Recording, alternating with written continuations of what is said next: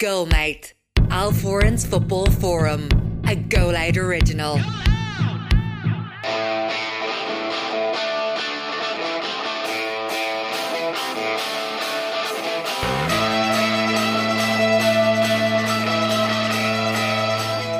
You're very welcome to episode 14 of Goalmouth, Al Foran's Football Forum. This is a Goal Out original podcast talking about all things football. Goal Out is the home of Irish podcasts, and the new Goal Out app is available to download for free now in the App Store. We are the champions! La la la la la la la la la la la la. We are the champions! Real Madrid 1, Liverpool 0. The best result for Man United fans this season. What an intro. Yeah, I mean, it's pathetic though. Like that was such a good result for me and many other Man United fans this season. But It is like pathetic. there is an element of it's so small time, isn't it? Yeah, Like the best results But you had Andrew- all season didn't involve your own team. Andrew, they would do the same. I They know. did the same when we lost to Barcelona. They did the exact same. I know, but I never really liked it. It's the type of thing you'd expect. No, listen. It's the type of thing when you'd you expect. celebrate it, you think, God, this is pathetic. But like it's the But I'm type going to thing, keep celebrating. It's the type of thing you'd expect Everton fans to do, or Man City fans to do. Yeah. You know, Man United fans. I look, and I know Liverpool fans did it. It's Are they not tribalism. it is tribalism, but are they not supposed to be a little bit above that? No. Honestly, I don't think so. That it's just, in a way, it's respect as well. Yeah, it It is. is respect. Like, United fans dread Liverpool winning trophies more so than Man City. Yeah. So there's a greater respect there. Like Man City, we're a team, are a club, an institution that's been put together by billions and billions and billions and billions of pounds. Do you know what I mean? Like when Man City win the Premier League, it's kind of a... I think that's where you needed to bring in Donald Trump with his billions and billions. Well, billions and billions and billions and billions Mansour has poured into the team. It's incredible. It really is fantastic. I've never seen anything like it. Did you ever see the video Vice News put together of? It's just a compilation of Trump saying billions Yeah, and it's billions brilliant. all over again. Anytime Billions. anytime I remember actually I was doing a news bulletin one time and the story was Jeff Bezos getting divorced. Right, And yeah. my opening line into that story was, and this is how much Jeff Bezos' divorce is going to cost him. And it was just a clip of Donald Trump saying billions and billions and billions and billions. How much did she receive, actually? Look, that's immaterial. It was tens of billions. But listen, back to the football. It was... It was an interesting game. Yeah, it was. It wasn't entertaining, really.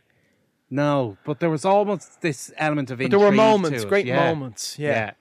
Thibaut Courtois. Jesus Unbelievable. Christ. The greatest performance from a goalkeeper in a cup final that I've ever seen. I don't recall another one like that. No, Just, phenomenal. just everything he got a hand to just went his way. And he said he wants to prove a point because I believe he wasn't in the top 20 goalkeepers in the world. He Which wasn't I find listed. bizarre. Very bizarre. I find bizarre. And this isn't just revisionism after seeing him play well once. Like, you know, Yeah. you're the goalkeeper for Real Madrid after having quite a successful stint at not just at Chelsea, Yeah. but also Atletico Madrid as well. Yeah. You know, he's a top goalkeeper. Oh, he's brilliant. Is he at the level of Alisson and Ederson? No, I don't think so. He's close enough. He's not though. far off though. He's not far Like off, there Andrew. yeah. aren't 20 goalkeepers better than him. That's Oh, the it's point I'd be ridiculous. making. Yeah. Was De Gea ahead of him? I can't remember. Like, that'd be a travesty if De Gea was ahead of him. See, well, at De Gea in his prime, I could understand, but at the moment, no. Especially when Courtois is pulling out performances like that in the Champions League final. Yeah. It was incredible. And as Yeah. well, I look at, I think Casemiro, He was I outstanding. love him. He's just Outstanding. old school. And I know we were saying last week that, if they start Casemiro, Modric and Kroos, that Liverpool will probably win it. I thought that. Alan Cawley said that Alan last Cawley week. said that. But Yeah. do you know what? There were times, especially in the first half, where that midfield couldn't get anywhere near the ball. No. And I was immediately thinking to what Alan Cawley said. Yeah. And it's just like, get Camavinga on that pitch Yeah. for a bit of energy, you Maybe know. he did eventually came on, but he came on at the 85th Like the minute. 85th minute. Yeah. But it's just, I don't know what happened to Liverpool's midfield, because it just seemed that they slowed down a little bit. And It was just a tale of two halves for Yeah. Liverpool. I don't know what happened to them in the second half. They just shut off completely. But they weren't even that bad in the second half. They needed a top save from Courtois to keep yeah, to keep they them did. out, you know, and a Yeah. couple of them. And Salah really was the only forward who turned up. Carvajal did a number on Luis Diaz. Yeah. It's the first Didn't time he? it was the first time I'd seen Diaz quiet. Yeah. But Carvajal is, I don't know how old he is. I think he's like 30, 31. Like, he's experienced. I Yeah. think that's his, along with a lot of the members of that squad, that's like his 5th Champions League. They are just an experienced team. Yeah. You know, it really was. It was a case of them just, these players have been there. They know what it's like. I'm so happy for them because they won it without Ronaldo as well. It was kind of to prove a point. But like, this Real Madrid team, it won't go down as one of the greatest Real Madrid teams of all Absolutely time. not. I mean, Kind of, it's like the 98 team that yeah, won it. but you they're know? they're a cup final team. Yeah. You know, that's what Real Madrid are. But they cruised in La Liga as Yeah. well. Like, this is my issue, Andrew. There's, like, a good few Liverpool fans, Michael Owen, saying, my God, Madrid are so lucky to be here. Like, what happened to Michael Owen's brain? I think I can understand where he's coming from there. I think How? come on, like look at they beat. Yeah, I know. Look, and that's why they are deserving champions, because of how they beat them. But they had to come from the depths of hell all 3 times in order to do that. United did that in 99. I know. They came from the depths of hell. I know that. With the exception of, I think, Inter. They beat Inter comfortably. Yeah, Inter was comfortable enough. Yeah, in the quarterfinals. But then obviously Juventus. Yeah. But like, Real Madrid beat Inter Milan, at the time the reigning Italian champions, in the groups, and then they beat PSG, the reigning French champions. Then they beat Chelsea, the reigning European champions. Then Manchester City, the reigning fucking Premier League champions. Yeah. And then Liverpool, who are considered the best team in the world, who were considered the hot favourites to win this Champions League. Oh. The only team Real Madrid didn't beat, that didn't have on their CV, was Bayern Munich. That was it. Yeah. The only top team. Yeah, and they were beaten by Villarreal. They beat the top 3 Premier League teams. Look, I'm not trying to say they didn't deserve it. I can understand what Michael Owen was trying to say, but just Yeah, they didn't do it. In typical Michael Owen fashion, he made an absolute pig's ear of it. Ridiculous. One of the things I thought that Liverpool were early on, I thought they were going to snuff out was Vinicius Junior. It seemed that Konate was the man, Yeah. basically tasked to watch what he's doing. He just kept knocking on the door, though. Yeah, he did. There was one moment in the first half where I think he nutmegged Konate, and he was through. Then he played it across, and there was nobody there for him or something like that. But Are we ready to talk about the guy who was marking him? Well, we'll get there.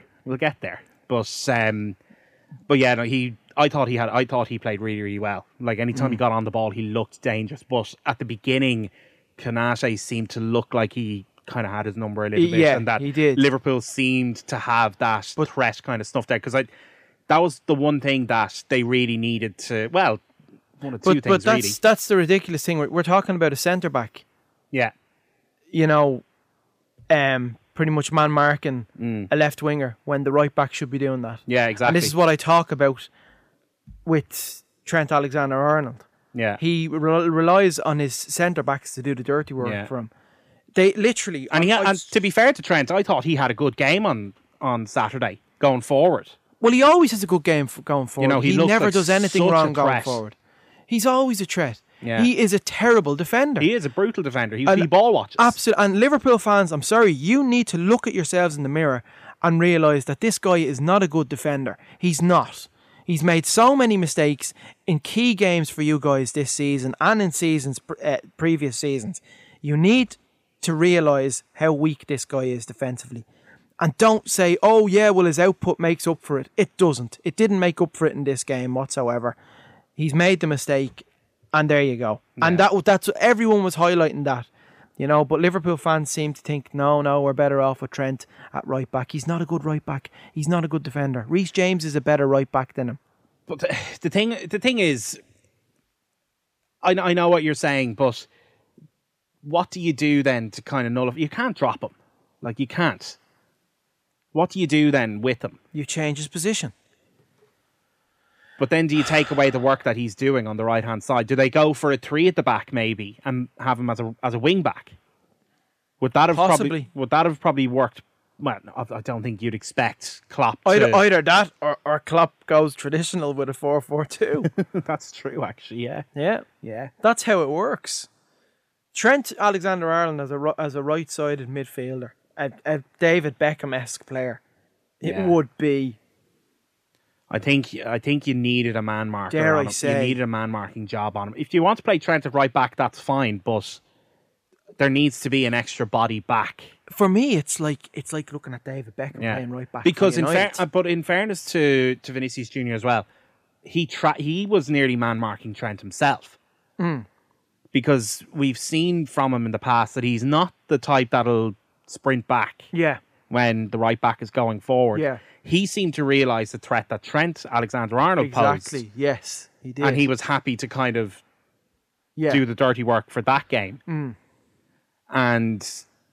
But even at that, Trent still did a number on him going forward. And then it was kind of the other way around then. It was an interesting matchup. It's just Trent's positional awareness as a defender. Yeah. He just hasn't learned whatsoever. So I sent you a text on Saturday night saying that he had no idea where he was.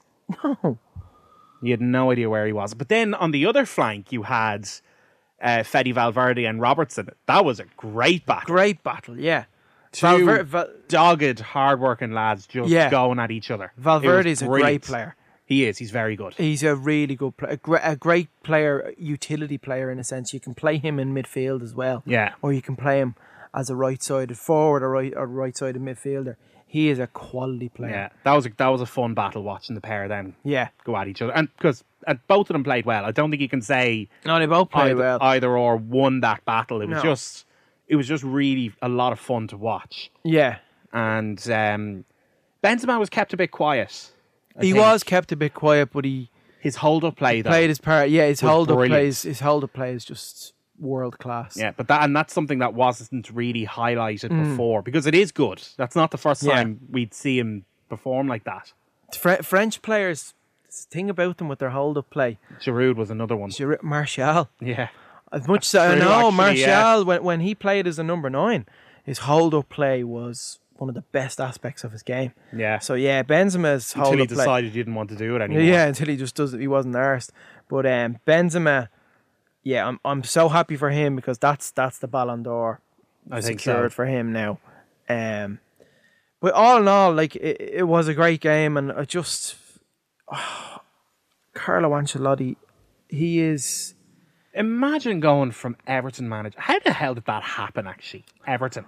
A lot of people are highlighting that. Listen, that happened. He was at Everton, but this guy has won 2 Champions Leagues as a player. 2 Champions Leagues with Milan as a coach. With Milan as a player too. And now his 2nd Champions League with Real Madrid. He has won leagues in France, Italy, Germany, England and Spain. One of the best. He has to be one of the greatest of all time. Yeah. In terms, when you look at that, where he went... Now, look, people will obviously... And his brand of football is brilliant. Yeah. It's exciting. People will look and say, like, oh, sure, he went to some of the biggest clubs and on that, whatever. He won it with PSG and he won it with Bayern Munich. What of it?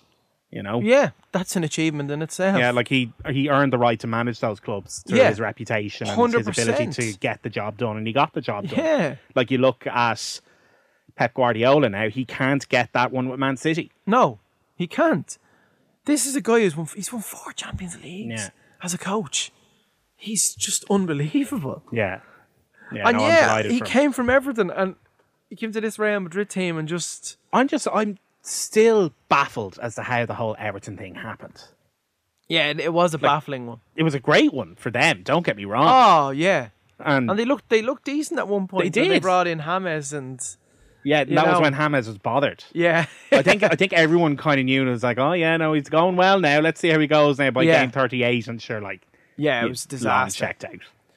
He had long checked out. Yeah, and like for a player with such talent as well, it's yeah. Like I hate watching. It's just like, why are you even there? Like, why are you bothering your whole life? But you can see how much the players adore him. Yeah, they love him. I think, and it's for Ancelotti.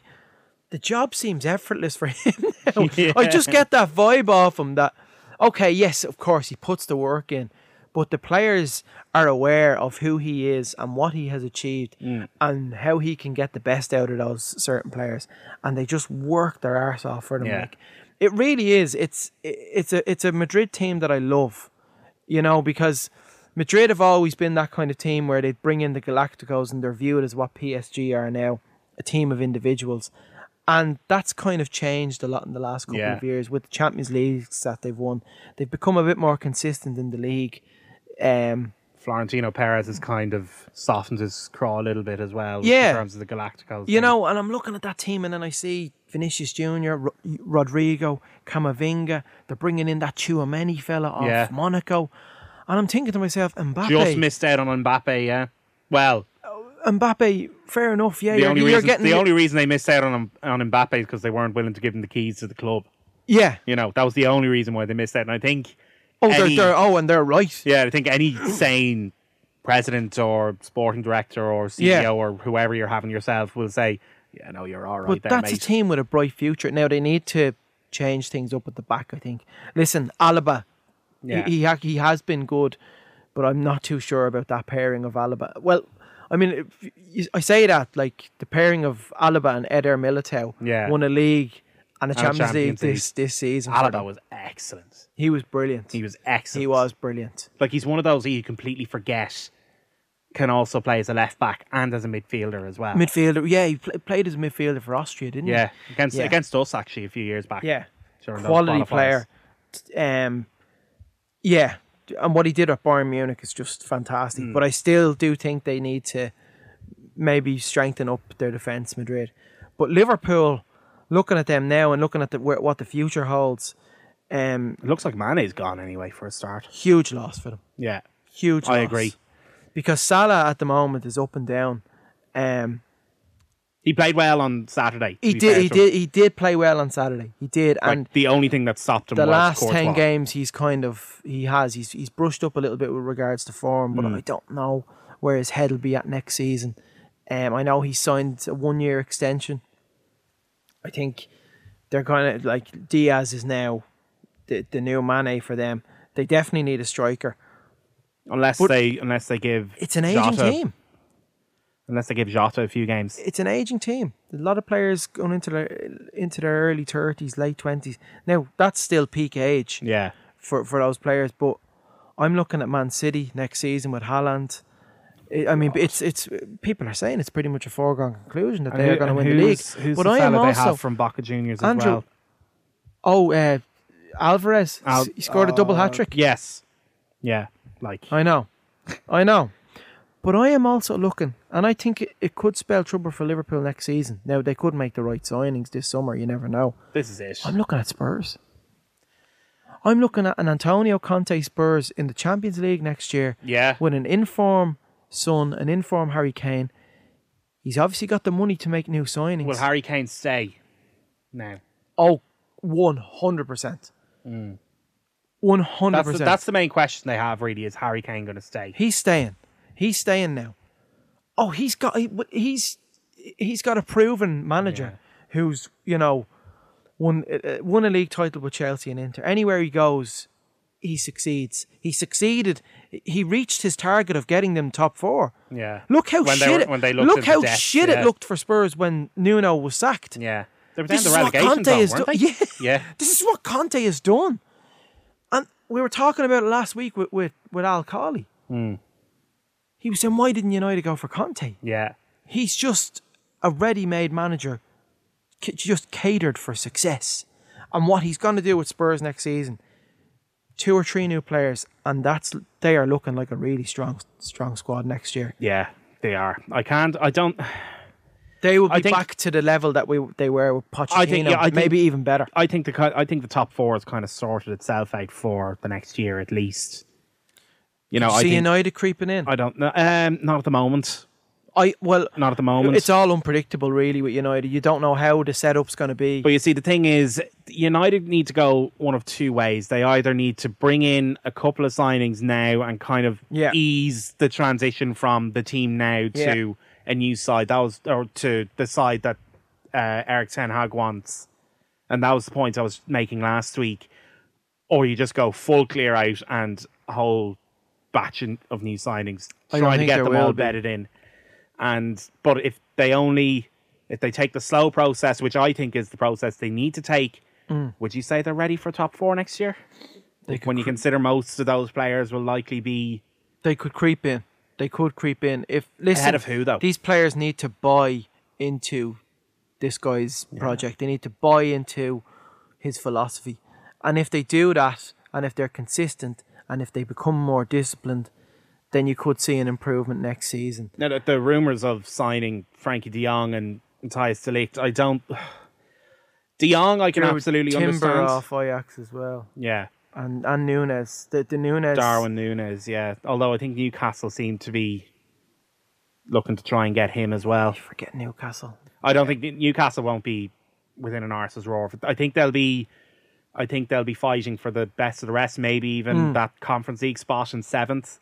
Yeah, I think that's where they'll be. I think they're still a long way away. It's a season or two before they get there. Maybe and look, they could sign the top 11 players in the world. They're looking at that fella who played with Bruno Guimaraes. They're looking at Mirman Paqueta. Oh yes, yeah. That's a player. It is a player, but with the money they have, the temptation there will just be to do what Chelsea did under Ranieri when Abramovich took over and just sign everyone. Varane, remember? Yeah, and it didn't. And it got them to a level they needed to be at to get. And then Jose Mourinho comes in and he makes those few signings just to kind of tick the squad up to that next level a little bit. Chelsea weren't bad that year though under Ranieri. No, they weren't. Like he had a good base to work with. Yeah, but then he signed a load of players and they all didn't bed in at all. He struggled to get them all to bed in properly. And that's the risk that Newcastle are running with all the money they have. Yeah. Like they want to go to that next level. They want to be challenging for the Champions League spots that before. Well, I think Eddie Howe has a real point to prove that he's not just going to be a transition manager. He's a young manager. You know, he's... I think he is the transition manager though. I don't know if he's good enough. If I'm in the line of thinking with the owners, then I'd probably view him as a transition manager. But if I'm a fan who's watched Eddie Howe's Bournemouth in the Premier League, I'm thinking to myself, no, this guy does have a future, that he can do something, you know. And when he took over, I think they had the best form for wins just behind City and Liverpool. And a lot of these players at Newcastle are literally fighting for their place as well. Yeah. They are doing it because they know the money that these new owners have, they can... I mean, it's if you think PSG is crazy, you know, yeah, Newcastle is just. Let's get back to United for a second. Yeah. You're kind of in agreement with me with the kind of slow build process. Don't be cutthroat and don't go berserk. Don't go berserk. So who are you replacing first? That's the main thing. What are your priorities in terms of? So let's say they had to make... You have to replace them. Let's say they had to make 4 first-team signings this summer. What positions are you looking at? Holding midfielder. Yeah. Well, that could be Frankie de Jong. Right back. Who could you look at there? I suppose your man, Jurriën Timber, can play right back and centre back, so I think they're looking at him. Could you go to a 3 maybe? Could. Potentially. Centre back. Yeah. But that depends. I don't think I believe the Matthijs de Ligt. I've heard it's more the more concrete one seems to be Pau Torres. Yeah. Yeah. I think the left-sided centre back. I think De Ligt is only just because of Ten Hag. Yeah. But I think there is substance to the Frankie de Jong rumour. Yeah. Because Barcelona seem to be actively trying to offload him. Yeah.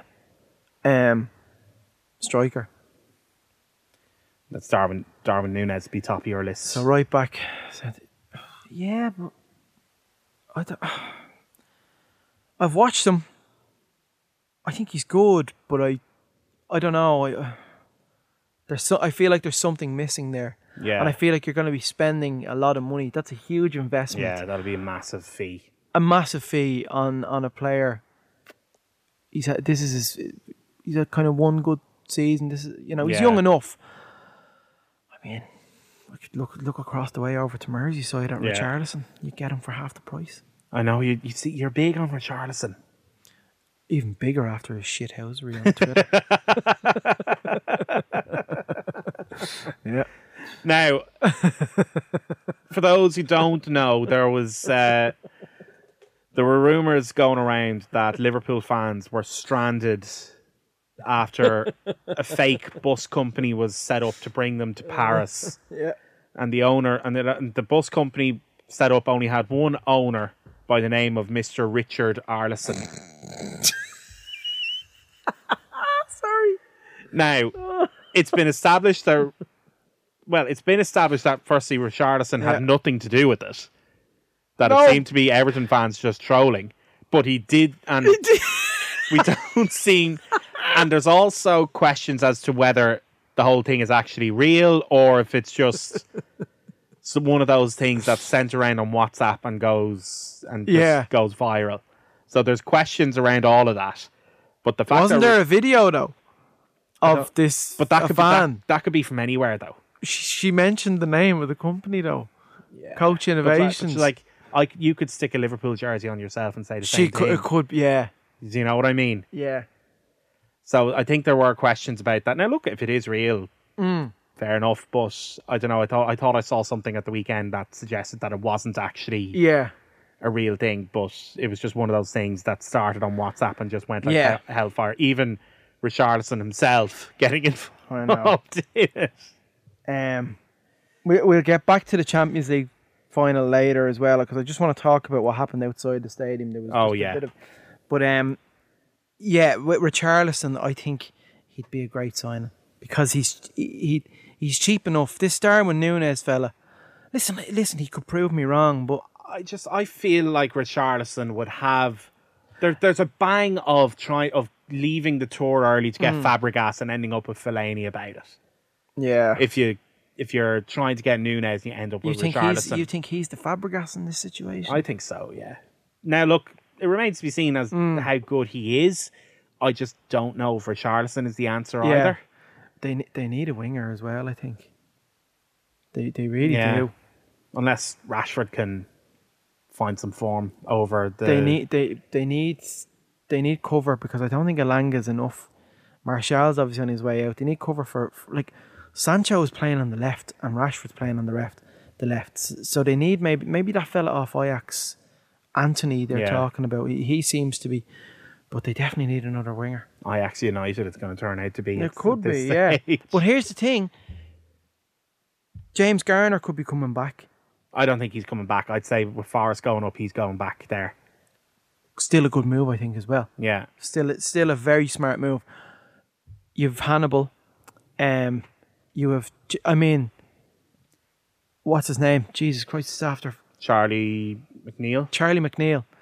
Yeah, like Charlie McNeil has been playing super in the reserves. He needs to get his chance. He needs to have his Rashford moment next year, I think. Garnacho as well, still young enough. Give him some first team opportunities. This is to see Ten Hag believes in the youth. Yeah. He takes risks on the youth. It'd be interesting to see though. Solskjaer, much as I love you, Ollie, he never ever took risks with playing he never promoted much of the youth. That's actually very true because I remember when they signed Dallo and Solskjaer just did not know. He was not into him. I think we figured out why he wasn't into him as well. I heard today that apparently Dallo was impressed. Erik Ten Hag. Yeah, and I said it a couple of weeks ago. I think there is a player in there. Crossing? I think there is a player in there. there is a player in there, but fuck me, he needs to work on his crossing. Yeah, but like when you're coming into, but like Dalot barely played for United, and then Rania came in and started playing him, and then he's coming into an absolute holy volcano of shit show. Like, yeah, you know, I think that's not an environment where a player is going to thrive, especially a defender. I think poor old Wan-Bissaka, he's on his way back to Palace on loan, I hear. Yeah, he's done, I think. He is done because he's a one-dimension. He is the opposite of Trent Alexander-Arnold. But you see, even still, and we said this. Well, actually, no, his positional awareness is shocking. Yeah, his position. But he's caught out so many times. But he's athletic enough that he's able to make lovely-looking tackles on the eye. You know? I know that's not good enough, though. No, it's not. It's not good enough because I remember going back years and years the whole Vidic or Ferdinand thing. Everyone's just like, oh, Vidic, he's always smashing lads. He's always making last-ditch tackles. Like, if he's making last-ditch tackles, it's because he's out of position in the first place. And how many times did Rio Ferdinand bail him out? I maintain that Rio Ferdinand's the best centre-back we've had. Do you think so? Yeah, I maintain that. Yeah, well, I think through consistently every season, he was so good for us. He was just calm and composed on the ball. And as far as ball playing centre half, he was just class. Yeah, but everyone would say, "Oh, he was prone to making a stupid mistake." Like, yes, so was Virgil van Dijk. You know, it happens. Yeah, they all are. It's something that happens. This is the thing. Centre backs are humans. You know what I mean? They make errors. Going back to United as well, Ralph Rangnick. I don't blame him. What a great waste of time. I don't know. It wasn't a waste of time. I don't blame him. He spoke out against the board. He spoke out against the club. They didn't like it. Off he goes. Yeah. He exposed things. He exposed things that they didn't want exposed. Very much like what Mourinho did. Now, towards the end of Mourinho's tenure at the club, I hated him. I hated the toxicity he brought with him. You know, towards the end, I was like, typical Mourinho. This is how it's going. But in hindsight, maybe he was right. Maybe some of the issues that he highlighted were correct. Now, I know a lot of it was about him and his ego, but Rangnick exposed all of the shit at that club. Yeah, I know that, but I was and you know this as well, I said it last week, there's only so much that you can actually listen to before you have to kind of look at Rangnick and go, that's great and all, like, yeah, we get it. No, I know, I get it. The players, the players are shitbags, I get it, but what are you doing about it? Yeah. You're playing them all again and again and again. Yeah, and you're like, you're trying to mask that over your poor results and like your poor management. Yeah. You know, there's that element as well. It's just, it was a... But I think the whole thing was I think a great waste in the the grand scheme of it all, him exposing the turbulence at the club, you could say, well, I don't know if it's a good thing, if it's a good indication for the future, because he's not going to be... It was a get out of jail free card, though, as well, for him. Like, yeah. That's the way I look at it. Like I said, look, the first few weeks, it was refreshing, it was honest, and you could see it and you could understand it. But then when it gets boring when he's talking about the toxic players in the dressing room and all that sort of shit. But how do you think Ten Hag feels about it? And then you play them all again. Well, you'd like to think that Ten Hag knew what he was getting himself into. I don't think any of these managers are stupid. They don't need Ralph Rangnick to tell them how shit the situation is. They don't need him to do... Like, we could see it from outside. We didn't like to hear about it until Rangnick spoke about it because Solskjaer was always defending them, but... His players threw him under the bus. Yeah. That was the thing about Solskjaer. He was just too nice. No, he was. He was too nice, and he didn't want any of the focus on the players because for whatever reason.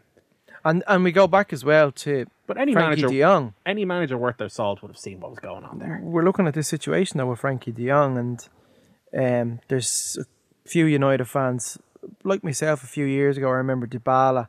They were interested in Dybala on the deadline day, and Dybala wasn't interested, and I was kind of, how dare you? This is Manchester United. You're turning down Manchester United? Who the hell do you think you are? Yeah. Now I'm looking at it like, because Rangnick kind of exposed, you know, how shite things are at the club.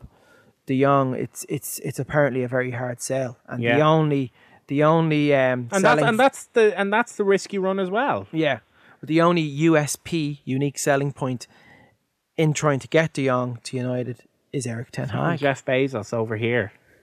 Unique selling points, USPs. Mr. Breen, business. Fifth and sixth year. KPIs you'll be talking Shout about out to next. Shout out to Mr. Breen. Great teacher. He was one of those teachers that was just great. Great crack as well. Sorry, going back to the Champions League final, and one thing we said that we wanted to talk about was the nonsense before. Well, I don't know if nonsense is the right word, but the nonsense from UEFA about what happened pre-game. Yeah. Terrible organisation from UEFA. But like the message saying that, due to the late arrival fans, they were sitting out there standing out there for hours trying to get in. Tear gassed. They were being sprayed with the pepper sprayed. There were kids there. Not a good look, UEFA. No, and then there was the underpass as well, where they were getting funneled. Like that's UEFA. We had the Super League debacle last year, and these guys are trying to make things right. They're trying to improve.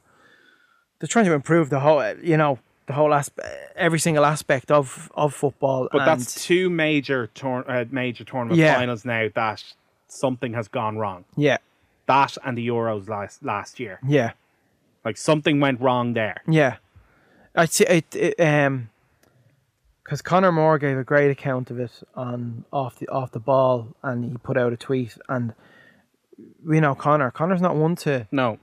Conor just puts up his videos and that's it. Yeah, and he talks about golf. Happy. Conor's happy in his world. Yeah, he is, and it was rare for him to put out a tweet like that. But it was a real insight into what happened and how incompetent, UEFA and the staff there. Some of the videos were shocking. Yeah, they were shocking. Like lads climbing over fences to stop themselves from being pressed against the wall. Yeah, and it's not nice to see that. And you see the odds. It's kids. When I see kids, this is a dream for young kids going to see a final. Like this is just, you can only imagine how big it is for them and their parents with them and all that. And to see them kind of crying and being tear gassed, I hate that shit. But and you just don't do that. And then to try and say that, it was fans turning up late or loads of fans had fake tickets or whatever it is, like.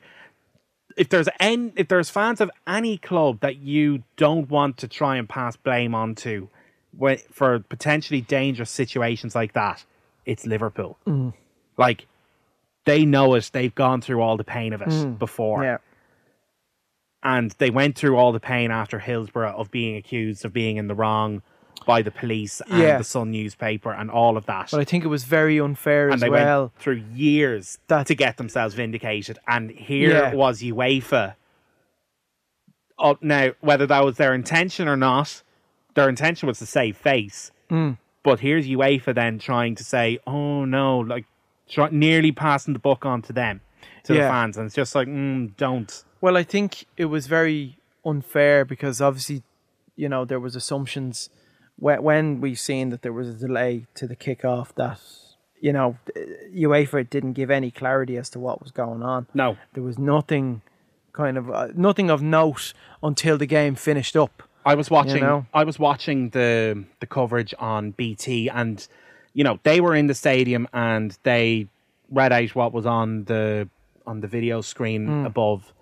And then they went for a break and they came back and Jake Humphrey literally said, actually, we've been informed by Liverpool fans that it's practically chaos out there and people are getting tear gassed and pepper sprayed and stuff like that. And then all the journalists in the place were saying Liverpool fans didn't arrive late. These Liverpool fans had the proper tickets, were presenting these tickets to the staff, and they were being refused. And just utter incompetence, and it's creating massive bottlenecks, and it was so dangerous, so dangerous. Well, it's not good because big opportunity for Paris. The Champions League final was supposed to take place in St. Petersburg because with everything that happened, they moved it to Paris, and that should have been, such a welcoming surprise to the Parisians. Are the next Euros in France? Oh, after 2016, surely not. No. No, they're not. Sorry. No. Do you know what I'm thinking of? The Olympic Games are in Paris. Well, Paris, got to work on it. I love Paris. I had a lovely trip a few years ago. Do you know what? This would actually be like the Olympic Games would be a good barometer. Actually, yeah. It'll show that Paris can do this, And then it'll bring the questions back to UEFA. And it's like, hang on a minute now, how can they organise all of these events in all of these venues with all of these supporters and all of these athletes coming over from every point of the world? Yeah. And you couldn't organise a couple of 100,000 fans around one stadium. Your man Seferin has a lot to answer for, I think, as well, given what happened as well last year with the Euros. Yeah. So, yeah. Once is an accident, twice is a pattern. You know, very sorry to hear that with Liverpool fan. Very sorry to hear that. Yeah, so am I. That Conor Moore, you know, a Liverpool fan, you know, he was going over there as a Liverpool fan to watch the final, didn't get to, you know, enjoy that experience. So, yeah, no, it was a shame. I feel terrible for I do as well. Some of the young families. I also seen Jason McAteer put up a tweet. He said his son was attacked and his wife was mugged. So, that's not nice. It's not nice to hear that. No, it's not at all. It's not at all. No. It's not the nice. So pull your socks up, UEFA. Improve it next year for Istanbul. The Ataturk Stadium, I believe it'll be Istanbul. Next year. It was back in Istanbul. It was meant to be in fucking Istanbul in 2020. What happened there? They moved it to Portugal. Then they moved it to Portugal again in 2021. Then it was St. Petersburg. Oh, yeah. The amount of venue changes for the Champions League final the last 3 years has been nuts. Yeah. I think,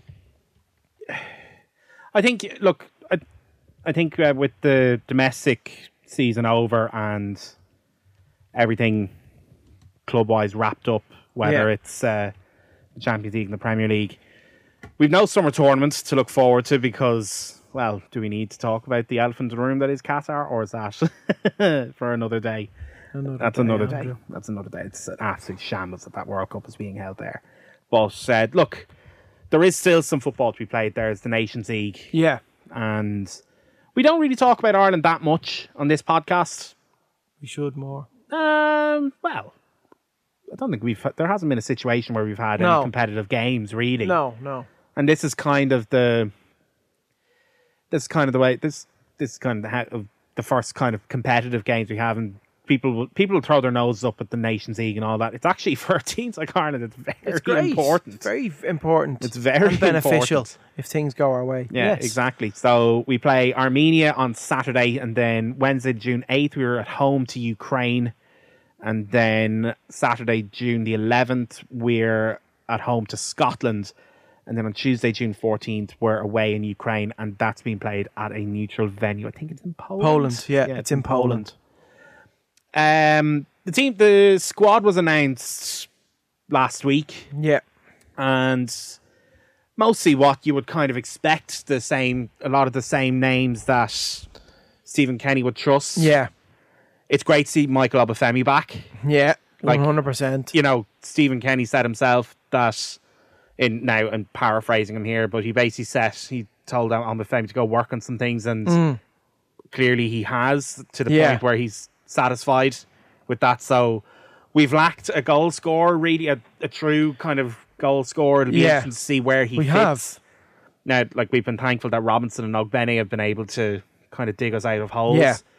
But I don't think they're true goal scorers if you look at their club form. At least they're not. They're not. They're still great players for Ireland, don't get me wrong. But so it's great to see Obafemi back in. Hopefully he'll be that. Yeah, it is good. That kind of missing link. Yeah, no, and it's what we need. I mean, it's still a very young team. It's a very young side. Very young side, which I suppose that spells a bit of enthusiasm and excitement for the future. Although the one name really that stands out there as well is the call-up of Festi Ebiseli. Yeah. After that season at Derby. Yeah. He's gone to Udinese, a.k.a. Watford, in the summer. Okay, what? So I guarantee he will end up at Watford next year, or next season. Yeah. He's signed for Udinese, because you remember, Watford and Udinese are the same owners. They're the same, yeah. And Granada in Spain. Yeah, we could be got at Granada. You never know. No, I think that's not I feel like he'll end up with Watford next year. But, I'm still unsure about him as a technical footballer, but Yeah. What an athlete. Oh, yeah. Strength, Super. the power, the Yeah. pace. Like, he's frightening for defenders. That's what is needed. Yeah. It is Like, what's needed. someone who can just run directly at players, you know? Well, it's what Kenny wants. He wants those kind of players. He wants. Yeah, I think he's been struggling to find them, really. He found one in Ogbene, all right. It's just such a. I mean, you say there's a few old heads in there. I mean, you know, yeah, there is in that sense. But like, it's a very young squad. It's exciting. I think Stephen Kenny is the man at the moment for this job. I think the brand of football we're playing is completely different, but if he can kind of turn that into, in a sense, am I saying it right? In an institutional way, kind of go away with the hoof the ball shite that we've had. But I think what he's found is that mix. You know, because when he first came in, I think he tried to keep it on the deck and play tiki-taka stuff, and he's found a mix from it, but then he realised that there needs to be some form of direct play in there. 70-30 mix. 70 of his brand and 30 of the old style. You know? Yeah. But I think because when you think of the likes of Robinson, Ogbene, like they've thrived under. They have, playing that direct kind of system. Now look, it's not hoofball either. Like, you know, like direct football can be really fucking attractive. I hate to bring the mood down as well, but in the Premier League as well this season, wasn't it like eight goals scored by Republic of Ireland players? Yeah, and look, that's obviously something that isn't great, but like that's where we are right now. You know? It is where we are. Young squad. These players are getting older. They'll get more game time in the Premier League. And as Stephen Kenny pointed out, you know, we went through a phase where players who were, you know, between the ages of 24 to 28, 29, they weren't brought through. Yeah.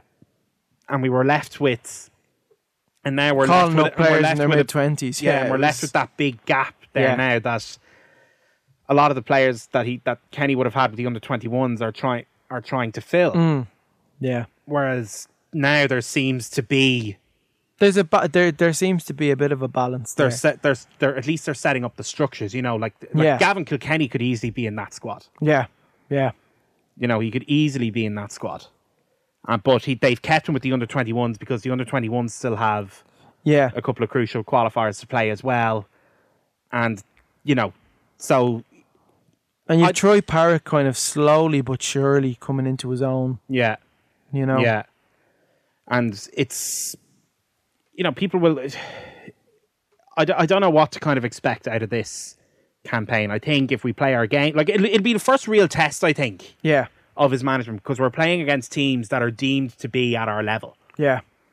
You know, the Nations League is set up in a way that you're playing teams that are there or thereabouts at your level. Yeah. And you'll find out if you're at that particular level or not. Yeah, this is really but I think people forget as well, like there's potential Euros playoff spots up for grabs here if they perform well enough. Absolutely, yeah. Like that's how we got one the last time. Yeah. We got one the last time because we finished bottom of our Nations League group. I know. But because we were in Group B, we were given one essentially by default, and Mick McCarthy was hailed as the master for getting us to a playoff again. Like, anyway, we've no summer to look for. We've no summer of football to look forward to. So hopefully Ireland do well this month, and I don't know, United do something. No, listen, I'll be happy to Stephen Kenny's Ireland. I look forward to watching those few fixtures. It'll be a breath of fresh air from what I've been watching from Man United this year. So,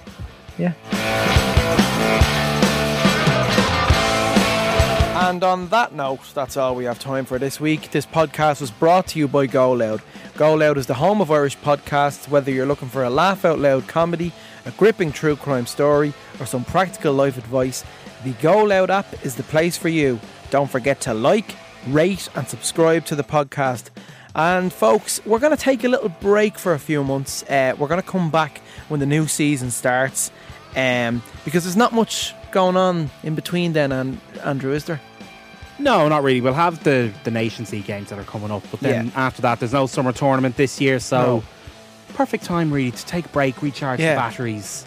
And I think when we come back, there will be more optimism in Al Foran, more enthusiasm. A new manager on board at Manchester United. Maybe a few new signings. And we all get that way, don't we? Start of the Premier League season, like, you know, the week leading up to the opening games.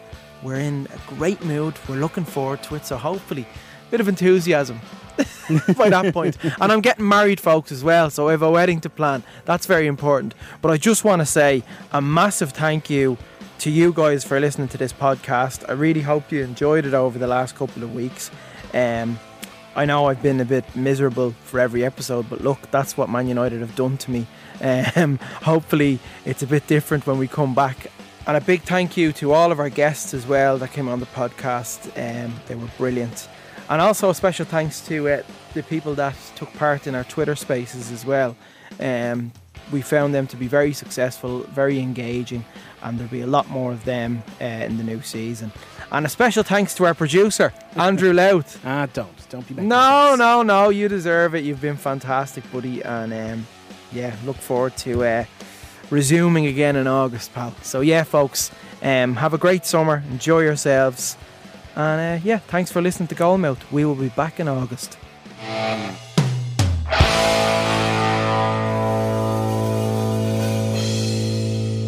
Subscribe to this podcast for free on the Go Loud app.